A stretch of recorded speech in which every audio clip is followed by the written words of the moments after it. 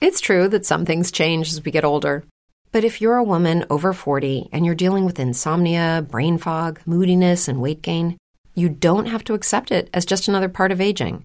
And with MIDI Health, you can get help and stop pushing through it alone.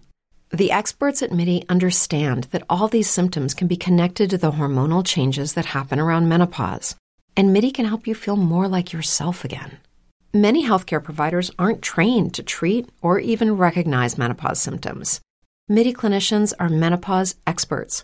They're dedicated to providing safe, effective, FDA-approved solutions for dozens of hormonal symptoms, not just hot flashes.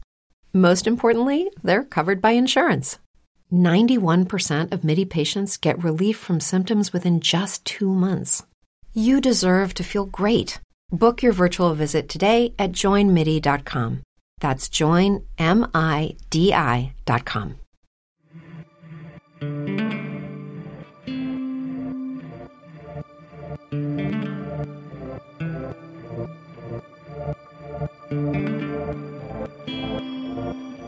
Welcome to Dig, a history podcast.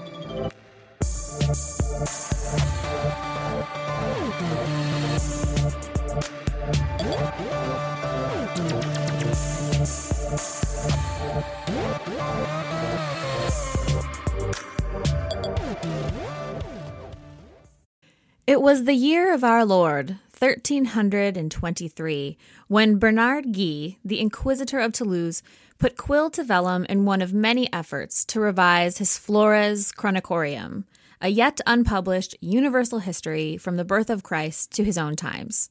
So much had passed since his last revision, but he knew exactly where to begin, writing, quote, "In 1321, there was detected and prevented an evil plan of the lepers against the healthy persons in the kingdom of France. Indeed, plotting against the safety of the people, these persons, unhealthy in body and insane in mind, had arranged to infect the waters of the rivers and fountains and wells everywhere by placing a poison and infected matter in them and by mixing into water prepared powders, so that healthy men drinking from them or using the water thus infected would become lepers or die or almost die, and thus the number of lepers would be increased and the healthy decreased.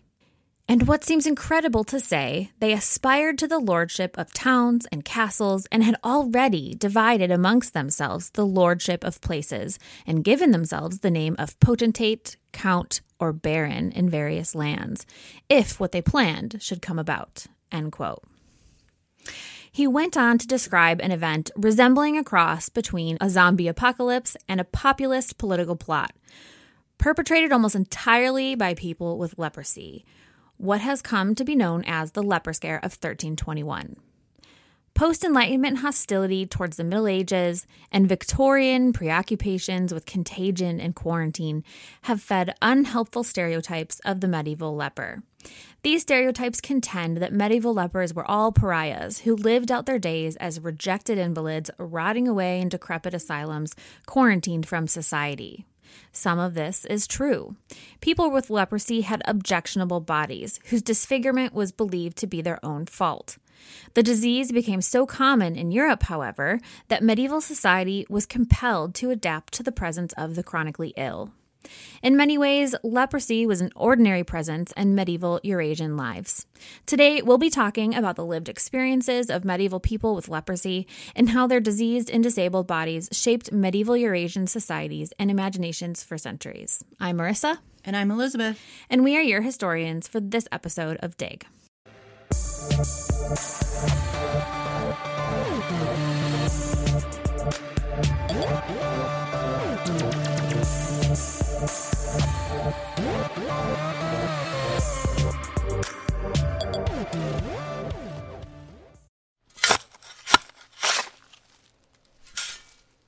Brain fog, insomnia, moodiness, achy joints, weight gain. Maybe you're thinking they're all just part of getting older, or that's what your doctor tells you. But MIDI Health understands that for women over 40, they can all be connected.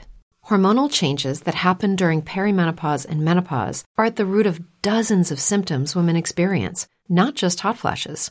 MIDI specializes in compassionate care for women in menopause. Their solutions are safe, effective, and FDA approved.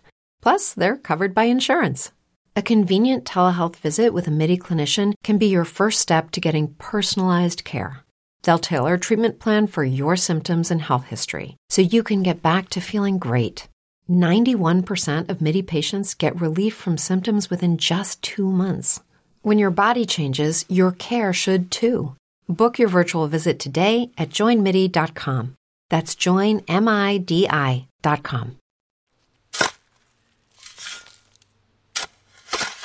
So I want to interject quickly to say that we'll be using the term leper in this episode because it was the word used in our sources to describe people with leprosy.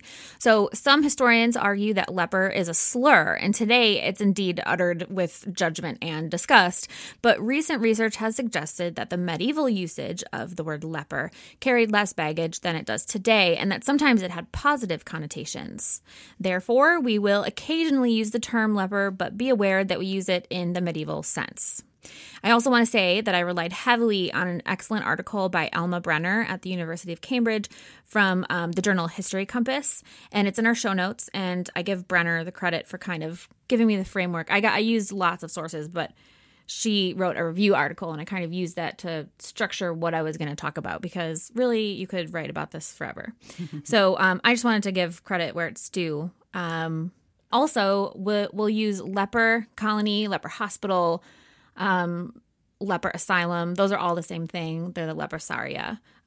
So just keep that in mind when you hear us talking about those things and using them interchangeably. Okay. Leprosy is caused by Mycobacterium leprae, whose origins are still being investigated. In 2009, the Department of Anthropology at Appalachian State University published their findings of leprosy infection in a 4,000-year-old male skeleton unearthed in Balithal, India. This is the oldest case of leprosy that is yet to be uncovered. Comparative genomic research, which traces the historical migration of the bacterium through DNA analysis, suggests that the earliest leprosy infections originated in either the Indian subcontinent or East Africa in the late Pleistocene period, sometime before 10,000 BCE. The disease reached the Mediterranean region around 500 BCE. Those dates are constantly contested. In the 1960s, anthropologists surmised that Alexander the Great's soldiers contracted leprosy during their campaign in India during the 4th century BCE and brought it back to the Mediterranean when they were decommissioned. Paleopathologist and historian of ancient seafaring Samuel E. Mark argues that it was cargo ships and their human cargo that brought leprosy from the Indian subcontinent into the Mediterranean world. One of his most compelling arguments is that Alexander's men spent no more than 2 years in India, while Indian slaves often lived for decades in close proximity to leprosy. Moreover, the disease spreads most easily among children and adolescents. There were no children or adolescents among Alexander's soldiers, but they made up a large portion of the slave population being transferred in ships at the time.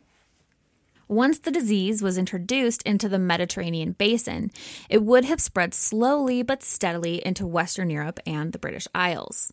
As you can see, leprosy had been around for quite some time on the Eurasian continent before it became a public health emergency in the medieval period.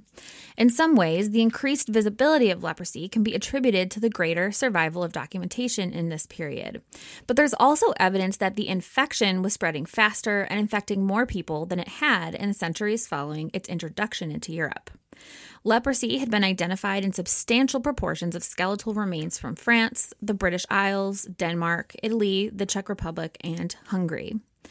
India and Byzantium housed leper asylums, or leprosaria, but nowhere near the number that proliferated in medieval Europe during the High Middle Ages, suggesting that leprosy infection was not so burdensome to South Asian and Eastern European populations as it would be to those living in Western Europe. Mycobacterium leprae was identified by Norwegian physician J.H. Armar Hansen in 1873, and leprosy has since been known as Hansen's disease. There are currently 250,000, give or take, cases of leprosy worldwide, but since the biology of humans and of bacteria change over time, we can't know if today's leprosy acts on the body in the same ways that medieval leprosy did. Though it's an infectious disease, leprosy is not contracted easily. Very few people who are exposed to the bacterium actually develop the disease. I think about 90% of people are immune to leprosy.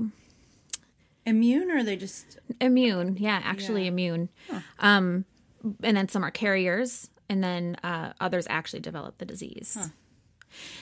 Huh.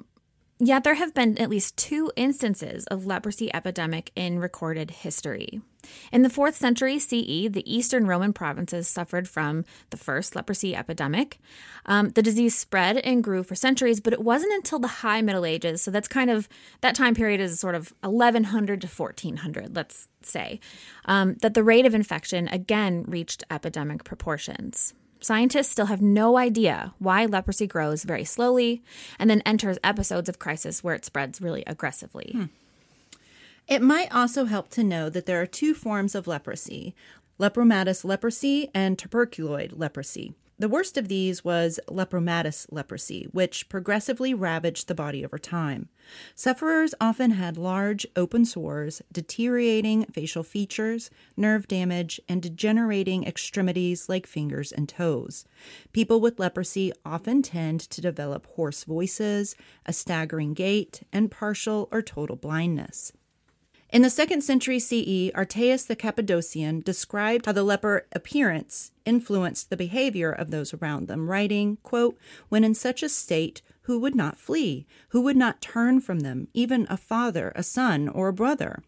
One anonymous sermon written in the 9th century compared lepers to, quote, "walking corpses." Historically, though, several diseases outside of Hansen's disease were deemed to be leprosy. For example, leprosy makes several appearances in the Bible, and of course in Jesus Christ Superstar. Yeah, obviously. But historians have discovered that this term denoted people who were separated from mainstream society because of conditions that rendered them, quote unquote, impure. It could also be used to denote an illness that was miraculously cured, whatever that illness might have been. And true leprosy caused by Mycobacterium leprae was called by Greek and Arabic medical scientists elephantiasis. It's believed that several skin diseases and otherwise degenerative diseases outside of Hansen's disease could have been deemed to be leprosy in the medieval period. Very few leper cemeteries have been excavated, but of the few that have, 70 to 80% of the recovered skeletons have classical signs of Hansen's disease. So that kind of means that 20 to 30% do not. Right.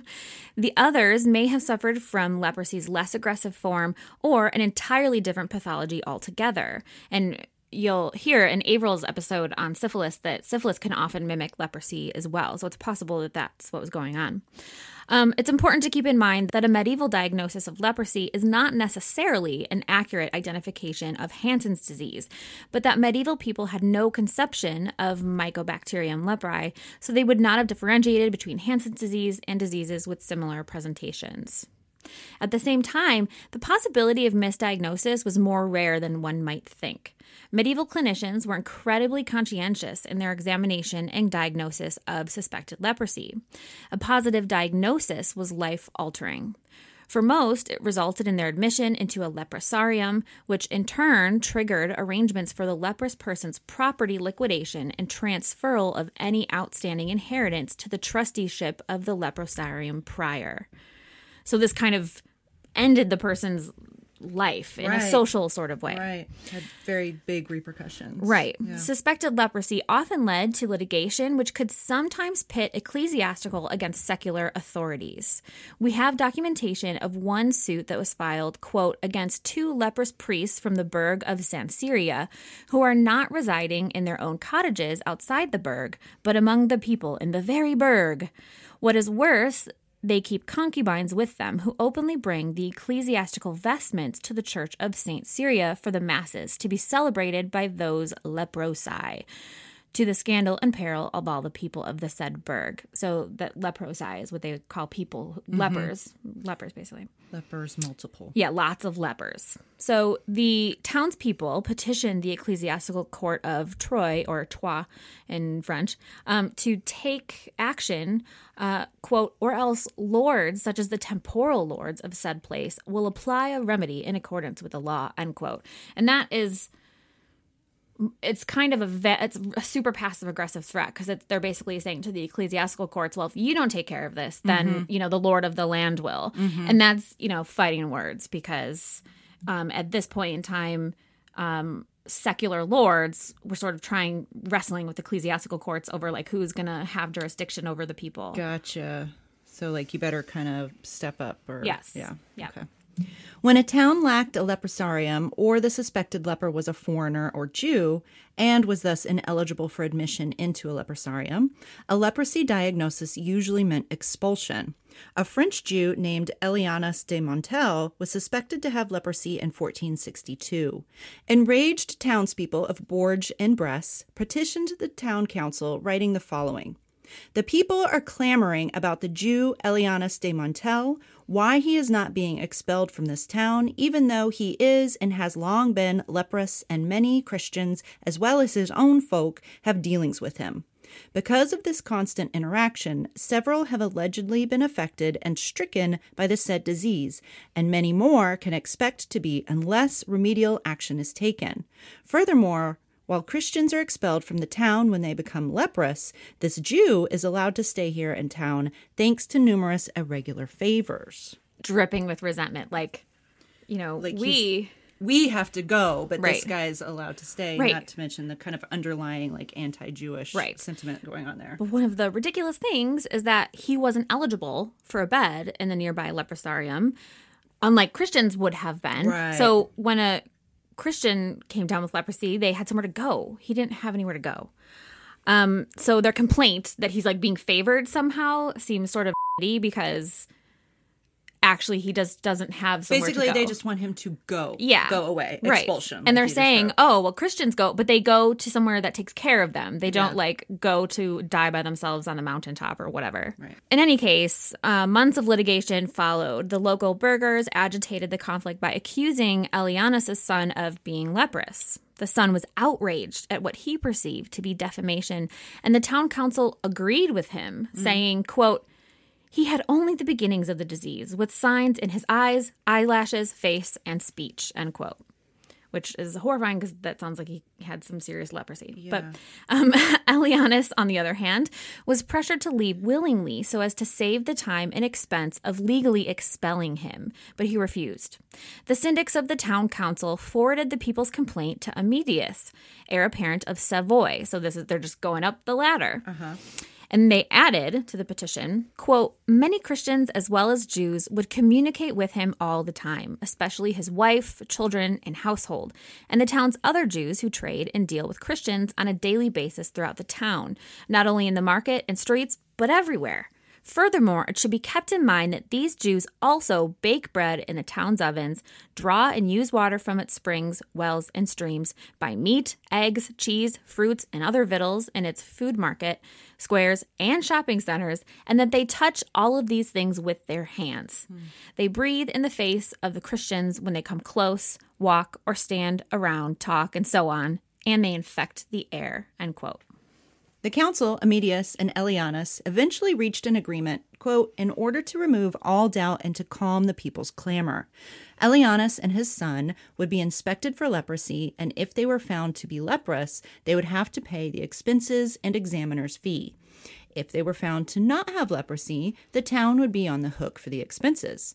Perhaps to save his son the humiliation of an inspection and possible diagnosis, Elianas eventually admitted to having leprosy and was initially relocated to the outbuildings in the Jewish cemetery and later moved to the nearby castle of the Lord of Romans. His son agreed to reimburse the town for the expense. Given the high stakes of a leprosy diagnosis and the possible litigation involved in a misdiagnosis, authorities were careful to render diagnoses only after irrefutable signs of leprosy. In the history of medicine, it is a rarity for us to have surviving records describing the inspection and diagnoses of patients in detail.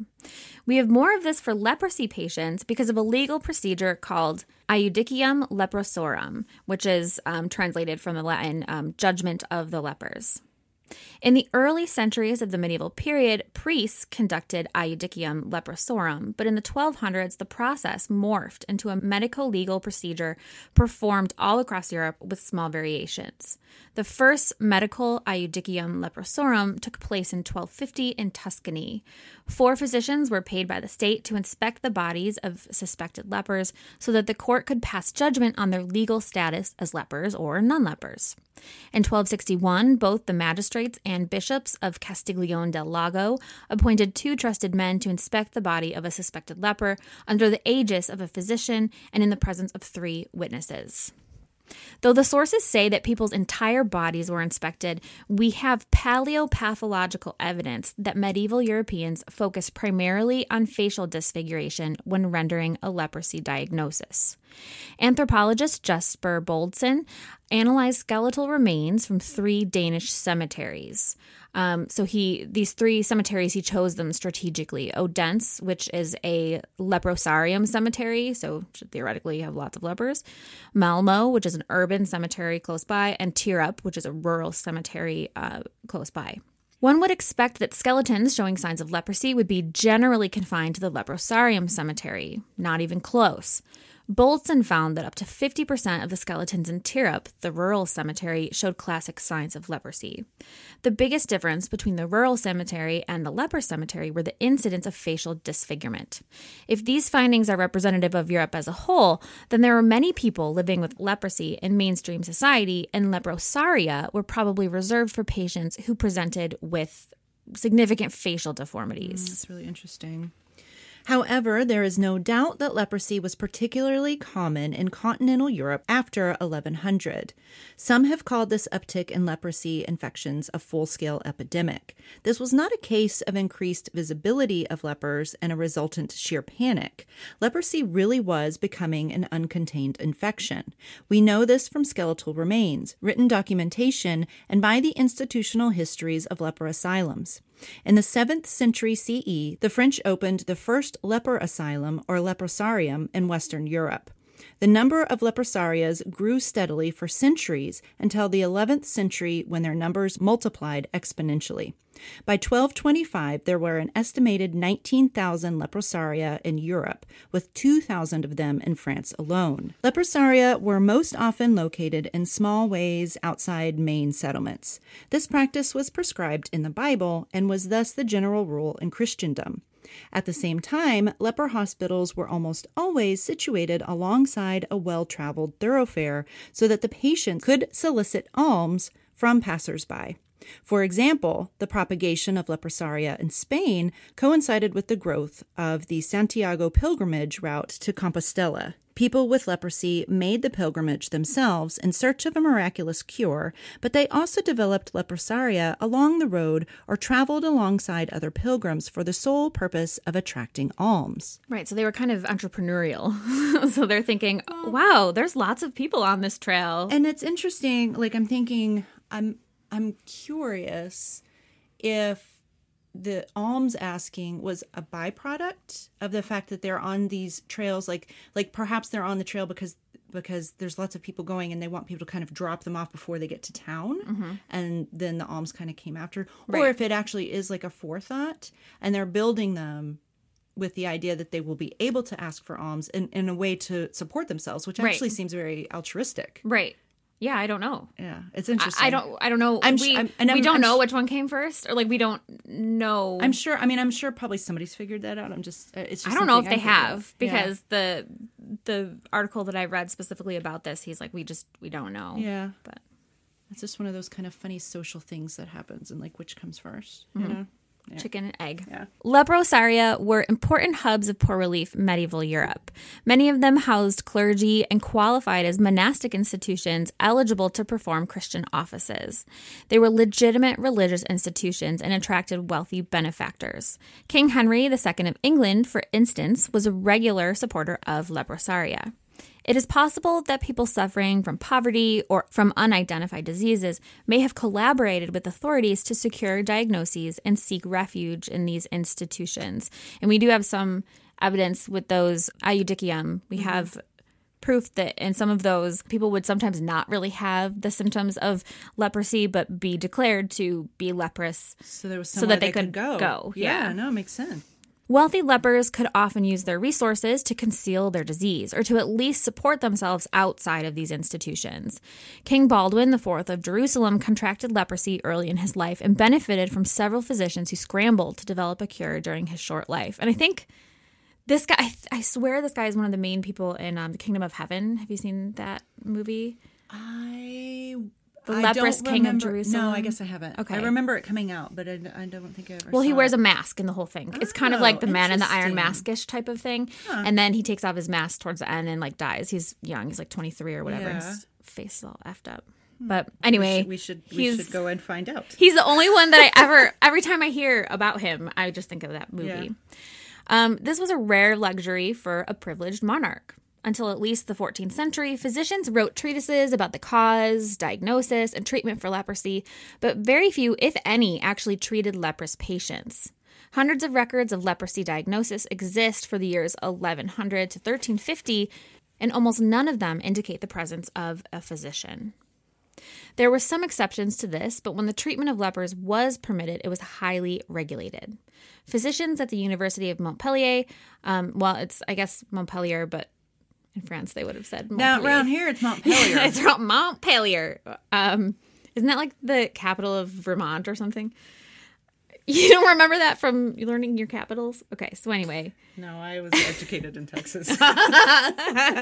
You only learned the capitals of Texas. Hell yeah, we did. So the University of Montpellier, they were subject to the following decree released in 1240, stating that their physicians were to, quote, accept no leprous in their care for longer than 8 days, except with permission of the royal court if the leprous is in the king's territory, or from the episcopal court if he's in the bishop's territory, end quote. At first glance, the removal of lepers from main settlements and the strict regulations of physicians in treating the disease suggests that medieval Eurasians believed leprosy to be highly contagious. This was, however, not the case. Europeans did not begin to regard leprosy as a contagion until the 13th century. Classical Greek and medieval Arab scholars described leprosy as an infectious disease that was spread by breathing infected air or eating infected food. They also asserted that there was a hereditary factor that determined someone's susceptibility to the disease. Perhaps their caution prevented leprosy epidemics like the one experienced by Western Europe in the 13th and 14th centuries. According to an Arab medical certificate from a collection of medieval manuscripts, a Jewish man named Abraham living in the Abbasid Caliphate was diagnosed with leprosy in the 1260s, and a physician wrote that, quote, it debars him from mixing freely with the Muslims and from earning his living, because that condition is a transmissible and communicable disease. It was only during the massive pandemic of the Black Death that medieval Europeans began to theorize about contagion and identify leprosy as an infectious disease that could spread from body to body. I think that's really surprising because you would think that since this whole like leper pariah thing is such a trope that we hear about, that Europeans were thinking they were contagious and that's why they were containing them somewhere else. Mm-hmm. But they didn't. But they didn't think they were contagious. But why did they send them away? Well, I'll get into that. Oh. No. Okay. So teach me. Teach me. Learn me up, Marissa. So for most of the medieval period, Europeans conceived of leprosy as a chronic, corruptive illness that caused the body to deteriorate from the inside out. So this understanding of leprosy is grounded in humoral medicine, which we've discussed before on the show and which Avril will also discuss in her syphilis episode. In short, most diseases were perceived as being caused by an internal imbalance of bodily humors rather than as a result of outside factors on the body. So this isn't germs, this is an environment, this is something that happens from the inside out. Physicians relying on the humoral doctrine used purgatives, enemas, and plasters, which are like sort of like it's like a mud mask. Yeah, it's exactly. To draw out impurities. Right, mm-hmm. like a mask, but you'd usually put it on like your back or some part of your body. So they use those things to draw excess humors out of the body. Even when physicians were willing to treat patients with leprosy, very few people could afford to pay for the long-term treatment that was required for this chronic disease. Physicians more often appear in records as witnesses or consultants in leprosy cases and not as clinicians who treated them. The vast majority of lepers relied exclusively on the lay staff at their leprosarium for treatment. Though they had no medical training, leprosaria staff did their best to treat the patients in their care based on physicians' advice. Diet modification was thought to be the most effective way to bring the humors back into balance. Leprosy was attributed to an excess of black bile, which is one of the 4 humors, and this is a drying humor. So sufferers were encouraged to eat foods designated as moist: eggs, poultry, pork, fresh milk, and fish.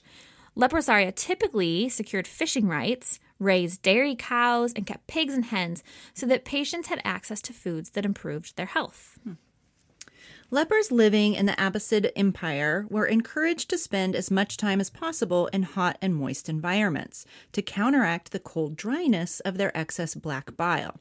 Arab physicians also recommended bleeding, cupping, bandaging, and the application of stimulating ointments. They may also have used cauterization to treat ulcerated skin, an old treatment dating back to ancient India. Arab medical experts also believed in the healing power of certain gems. For leprosy, Xenocrates recommended topaz engraved with the design of a ship and worn on the left ring finger to protect against leprosy. At Leprosaria in Byzantium, lepers were treated with bleeding and purgation at the advice of Paul of Aegina. Others focused their energies on the seeking of miraculous healing. One 13th century account describes a man suffering from advanced leprosy who worshipped the life-giving font in Constantinople and was subsequently cured. During the 9th century, several miraculous cures of leprosy were reported in the Byzantine city of Jermia, which is now in Turkey. People suffering from leprosy and other disfiguring skin diseases entered a fish pond filled with holy water. God commanded the fish to, quote, lick the patient's bodies all over. When they emerged from the fish pond, they were miraculously cured. So are these like those fish where you can get like a pedicure with? Yes, that's the most ridiculous. Yeah, so Okay. Some scholars have argued that this wasn't like a miracle so much as an early example of balneotherapy, which is spring water therapy combined with fish therapy. So apparently some fish called doctor fish in modern contexts will eat dead skin off of people's bodies when they're submerged in water. I imagine probably most fish would do that. Right? You like would when think. they come up, they take a little bite out. I don't know, but like maybe fish. I mean, aren't fish vegetarians sometimes? I don't know. Not always. No, They they usually eat other fish. I was they're just at the thinking pet store the other day, and me and Vincent were like standing there watching a fish eat another fish. Gross. Like, oh my god. Well, they probably think of it as like, because it's not. I mean, it's dead skin, so it's like algae. It's like eating, So anyway, so gross. Balneotherapy is simply the use of spring water for therapeutic uses, and this was common in ancient times, medieval times, over the 18th century. If you think about the resort towns of Bath, England, and then through today. Oh yeah, and even in the 19th century, it was like a big deal to go take the waters or whatever. Yeah, right. Shoot, I take an Epsom bath all the time. I know, I do it too. Unsurprisingly then, bathing was the other primary treatment for the disease, which explains why leprosaria were typically located near water sources. Fortunate hospitals like the Leprosarium of St. John the Baptist were located near natural springs and mineral-rich waters containing sulfur. Leprous patients were encouraged to take hot, scented baths. The heat encouraged sweating, which was believed to rid the body of impurities, and soaking relieved some of the pain from their open sores. As they scrubbed their bodies, they removed dead skin and brought sensation back to their damaged limbs. So there was... even now, there would be health benefits of that, for sure. Yeah. There was also a religious aspect to this treatment. Water was believed to have power to wash away sin, and in the case of baptism, restore the bather to a state of grace. Medieval people often believed that humoral balance had a parallel relationship to moral rectitude. A chronic imbalance and the resulting corruptive illness might have signaled to peers that the patient suffered from a guilty conscience or moral failures. Their decaying bodies were outward manifestations of their decaying souls. This agrees with what we know about leprosaria before leprosy was understood to be contagious. Rather than an infectious threat, Western Europeans may have confined people with leprosy in spaces where they could not influence the moral integrity of medieval society. So it's more of a moral and, religious contagion, sort of, instead of... Something must be wrong with you in order to have gotten this, yes. this horrible disease kind of thing. Yeah. Let's not pass on your moral failings to others. Right. Roman and Byzantine writers had always associated leprosy with venery. Ennius, writing during the reign of Emperor Justinian, asserted that lepers had insatiable sexual desires. Rather than a symptom of the disease, Ennius insisted that venery made people's bodies particularly vulnerable to leprosy. This was why, he argued, the disease was more common in men than in women. This line of thought is particularly apparent in medieval literature. Lepers appear as malevolent characters lacking a moral compass. In Tristan and Isolde, lecherous lepers begged King Mark to allow them to rape Isolde as punishment for her infidelity. In the Quest of the Holy Grail, Percival's sister is bled to death by a hideous leper woman in need of virgin blood to treat her deformed face and body. And these are resemblances here to historically marginalized people in other contexts. For example, the caste of Dalit, or untouchables in India, are believed to be morally impure and bodily unclean due to their low births. They generally marry inside of their caste and endure prejudice from people outside of their caste. In the 18th century, laundresses were ostracized compared to prostitutes and night soilmen because they were female, often single, and worked elbow deep in other people's filth. People with syphilis, as Avril's episode will show you, occupied a similar space in the Western world. Their misconduct was advertised on their skin as they suffered from sores, blindness, and insanity brought on by sexual, quote-unquote, sexual misconduct. Right, or presumed sexual misconduct. Right. But medieval lepers had quite a different status than these other examples. In the world of medieval Christendom, lepers suffering by disease, poverty, and isolation was often perceived as a positive quality. Roman Catholic culture was one that valued the persecuted and the suffering because their trials brought them closer to earning salvation. The figure of the leper was iconic in the medieval world, the ultimate symbol of Christ-like poverty. Several saints, including Francis of Assisi, Hugh of Lincoln, and Martin of Tours, were reported to have kissed lepers as acts of redemption in their hagiographies. Peter of Poitiers, a 13th century theologian, argued that lepers had, by their existence alone, earned a religious rank. He suggested that their status as God's elect meant it was appropriate for them to live in religious cloisters in service to God. Leprosaria maintained strict religious itineraries designed to bring lepers into the fold of religious life. Frequent donations to leprosaria in the 12th and 13th centuries demonstrate that the prayers of cloistered lepers were believed to be particularly effective for lay people seeking salvation. Badass lady historian Anne-Marie Leander Tuati argues that leper asylums are better understood as voluntary retreats where people with leprosy worked towards salvation, rather than as sinister asylums to which they were committed against their will. Though leprosaria resembled hospitals and orphanages in some ways, residents had many more rights than inmates in these other institutions. In fact, historians who study leper hospitals have gone so far as to call leprosaria experiments in democracy.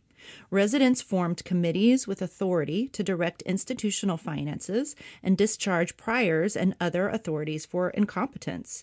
In contrast with mainstream medieval society, women had similar rights to the men inhabiting the leprosaria. Some leper hospitals had female priors.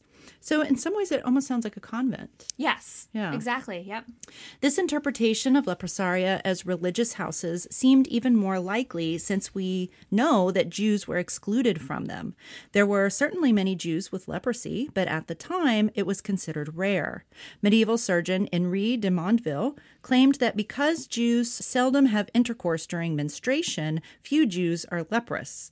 So this claim was based on old biblical conceptions of purity idolatry and pollution, many of which inform Jewish practice even today.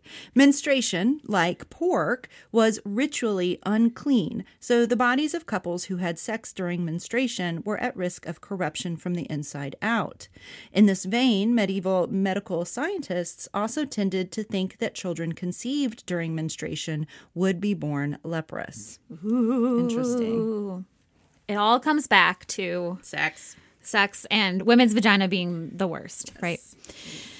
There's only one Jewish leprosarium that we know of, and it dates to the 13th century in the city of Provins in France. The Provins leprosarium was not stable or long-lasting like most other leper hospitals, but it appears to have been an abortive attempt at a Jewish version of the Christian leprosaria that dotted the European countryside. Jews may have cared for their own lepers privately within the home or used social capital within their communities to make private arrangements. Remember Alanias de Montel, we mentioned earlier in the show, who was relocated to a nearby castle after he was found to have leprosy. That's the one with all the litigation attached to it. Alanias was lucky. Many ordinary Jews likely faced sad and lonely fates due to their systematic exclusion from leprosaria and a lack of resources. Though we no longer believe that lepers were locked away in asylums against their will, the stakes of a positive leprosy diagnosis for a medieval European were high. No event demonstrates this more clearly than the leper scare of 1321, which we mentioned at the top of the show. Really, this story is so complicated and so wild that it deserves its own episode, but I can give you the basics. In June 1321, King Philip V was residing in Poitiers when he received news that there was a disturbance in the upper Aquitaine region. Dozens of lepers had confessed to poisoning the wells with prepared powders in order to kill and or turn leprous all of the healthy people in France and Germany. The accusations had begun in April of that year at Périgueux. Suspected lepers were arrested and tortured, their confessions taken and used to capture additional members of the plot. After their confessions, they were burnt at the stake. The plot grew, as per these tortured confessions, to include all of the lepers and Jews in France, as well as the King of Granada and the Sultan of Babylon. King Philip took immediate action, first condoning the state's response in Périgueux and subsequently issuing the following ordinance. Quote, public knowledge and the course of experience have shown that the lepers have attempted to kill Christians by throwing poisonous potions into the water, not only in France, but in all kingdoms subject to the faith of Christ.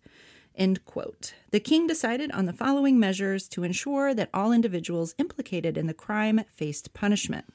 1. Lepers who have confessed or who confess in the future are to be burnt alive. Holy cow. Yeah. 2. Oh, yeah. Trigger warning. Yeah.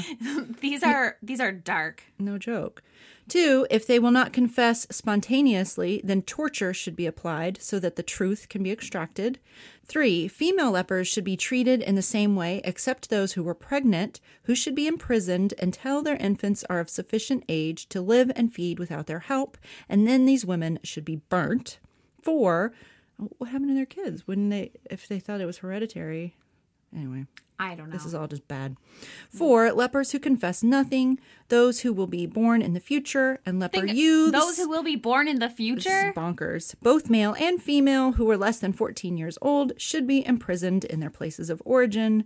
5. Lepers who have reached the majority, which was 14 years of age, and who confessed in the way set out above, were to be burnt. Damn. Taking no prisoners. It's a witch scare. Really? No, really, that's exactly, yeah. Or a pogrom, but a leper pogrom. Right. So the ordinance also declared their crimes to qualify as lèse majesté, which is the French version of treason, which meant that lepers had forfeited their property rights. Convenient. So, right. They've forfeited their property rights. Now we can have it. Okay. Yeah. So most citizens did not wait for the king's ordinance to take action. By the time the ordinance reached the rest of the kingdom, many lords had already executed nearby lepers and confiscated their property. Bernard Guy writes, quote, in many places, in detestation of the horrible act, the lepers, both men and women, were shut up in their homes with all their things. Fire having been applied, they were burnt by the people without any judgment. No. End quote. The lepers in Tours may have been fortunate for this quick death. People with leprosy in most other French cities were arrested and tried by the French inquisitors. Remember the Inquisition? Yeah. Okay. So it does kind of go hand in hand. Yep. So being a subject of the Inquisition was a lose-lose situation. Most prisoners suffered horrific torture and eventually made confessions under duress. They were subsequently burned for their crimes. Others refused to confess and were tortured to death or refused to confess and burned for their crimes. So either way, I mean, if you refuse to confess, you accidentally die during torture or you are burned to death because you didn't confess. Inquisitors reasoned that those who confessed were much better off because they received absolution for their sins prior to their deaths. Right. There were, of course, many exceptions and much variation based on locale. So we're talking about a large part of what is currently France and Germany. And I just want to say, there's a lot of variation. This isn't how Inquisitions always went, but it kind of is how they usually went. Right. So just keep that in mind. Yeah. A record of the specific events of the plot come from Inquisition records, as well as from the chronicles of people who were present. Guillaume Agassiz, head of the leper colony at Estaing, turned state's witness and explained the 2 lepers from his colony had obtained poisons from Toulouse the previous November in preparation for the event. Another leper named Etienne de Velez was charged with poisoning the well in Cahors. Eventually, Agassiz, presumably under duress, admitted to organizing the event on a warm summer evening in the hall of his own house. He addressed his fellow lepers with the following, quote, "You see and hear how other healthy Christians hold us who are ill and shame and disrespect, and how they throw us from their meetings and gatherings, and that they hold us in derision and censure and disrespect." End quote. So because of this, it was decided that all healthy Christians in the world should be poisoned so that they too became lepers. And then the present lepers would take, quote, their administration and governance. And to obtain and cause this, the preceptor said and announced that it had been decided and ordained among the leaders that they would have the king of Granada in their aid and defense, which king had already announced to other leaders of maladies that he was prepared to give his advice and aid in the matter. So basically, this is a convening of lepers, plotting out this political coup, kind of. Yeah. Supposedly. But remember, he was tortured to get this.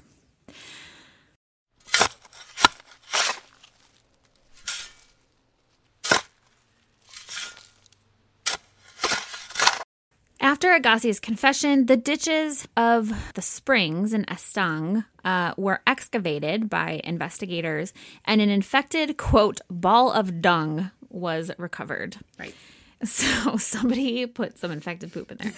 So witnesses testified that it had been deposited there by a leper the year before to poison the springs. Right. Bags of poison and infected matter were recovered from springs and wells from all over France. Eventually, participants began to implicate Muslims and their rulers in Spain and Palestine as having supported the uprising. So remember, this is shortly before the beginning of the Reconquista. It's like this is a time when a lot of Spain is still under Muslim rule, under the Moors. So right away, it's like, oh, these lepers are dragging these Muslim kings into this. This is also during the Crusades, during the last Crusade. Lots going on. Lots of kind of political and, things all involved, right? Okay. So according to Inquisition records, the Muslim rulers demanded that the lepers, quote, deny the faith of Christ and his law, end quote, and that they should receive the poison which the kings had ordered to be made. This was a mixture of the powdered remains of a consecrated host. So this is bringing all kinds of weird antichrist, witchcraft, quote, which the Christians call the body of Christ, end quote. And a concoction made from snakes, toads, lizards, and bats, together with human excrement. If any of the commanders resisted these orders, then the man with the halberd would at once decapitate them. So they're saying that.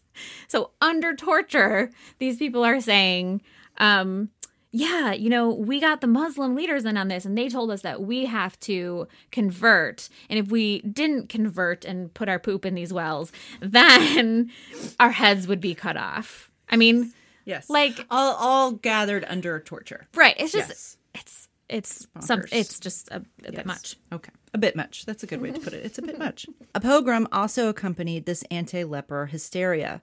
The anonymous author of the Chroniques Parisiennes, for example, wrote, quote, "This devilry was done by the encouragement and the incitement of the Jews." Another chronicler writes, quote, "The Jews in some parts were burnt indiscriminately and especially in Aquitaine. In Tours, 160 Jews were burnt to death in a large pit. Their wives were generally spared, but in many cases the widowed women threw their sons into the burnt pit to die with their fathers. They considered this fate to be preferable to the alternative, which would surely involve their baptism and fosterage by the Christian nobles who had organized the pogrom. The richest Jews were kept alive until their debts were paid and then executed, their estates confiscated by the king. King Philip V confiscated an estimated 150,000 livres from the pogrom triggered by the leper scare of 1321. Convenient. The royal coffers are now full. Look, I just got a notification on my phone that I have to record the podcast today. Yay, good. I'm glad you're here. I showed up. Yay.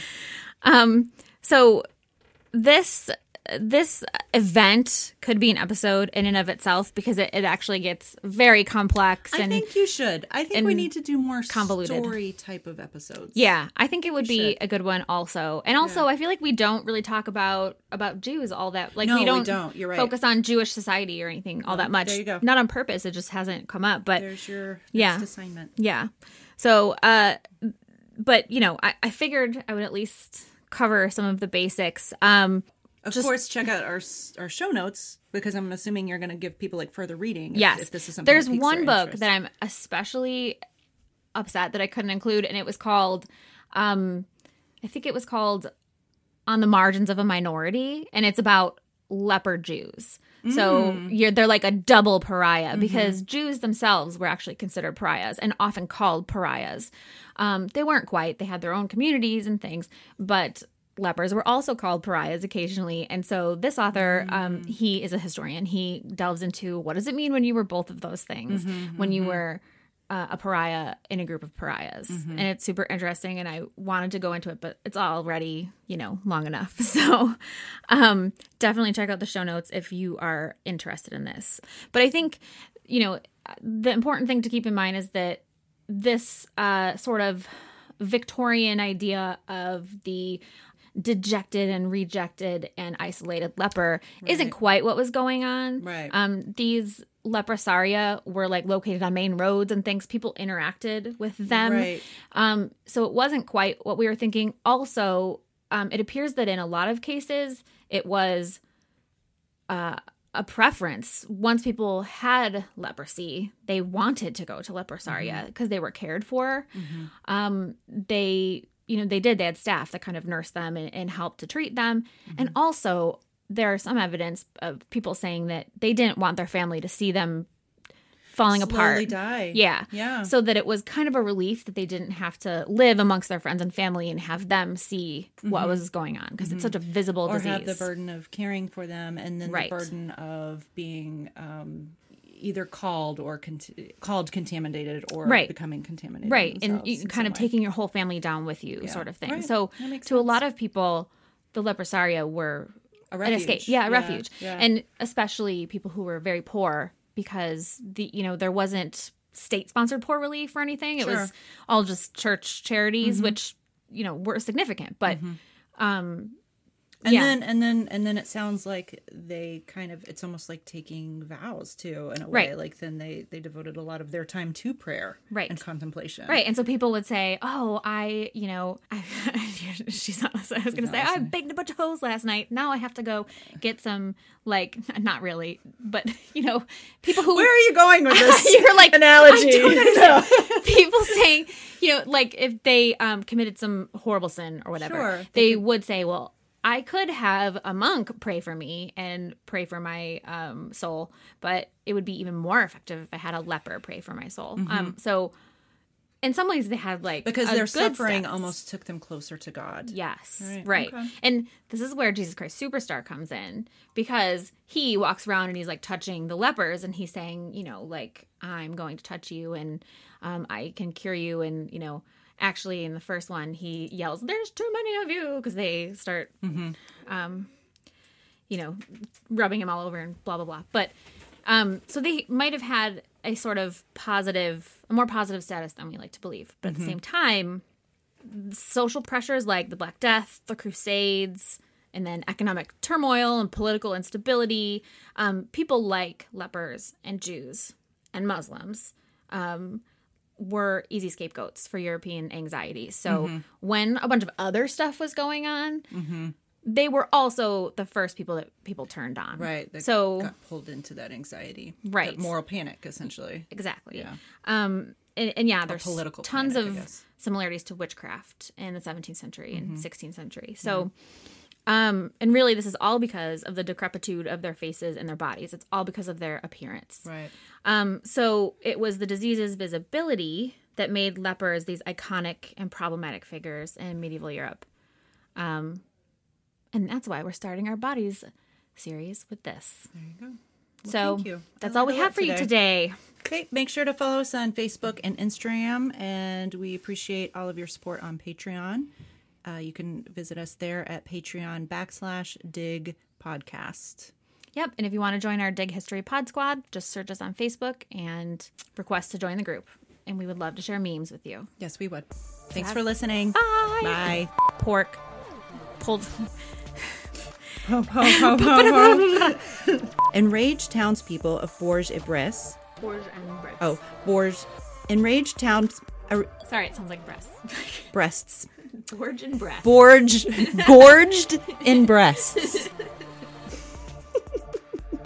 It's still you. Oh, okay. Let's keep going. Wait, right? No. Yeah. Well, you're right here. Leprosaria were important hubs of. Oh, sorry. I was lost. I was lost. Because.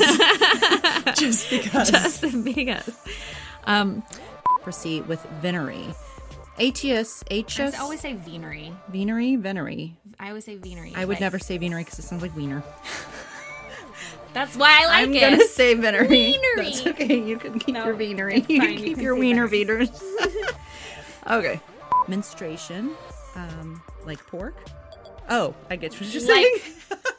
You thought like porking? No. I just. Okay. Could solicit alms from passerbys. Passersby. Yeah. Could solicit alms. The council, Once the disease was introduced into the leopard. Just had a party foul. All right. Sorry.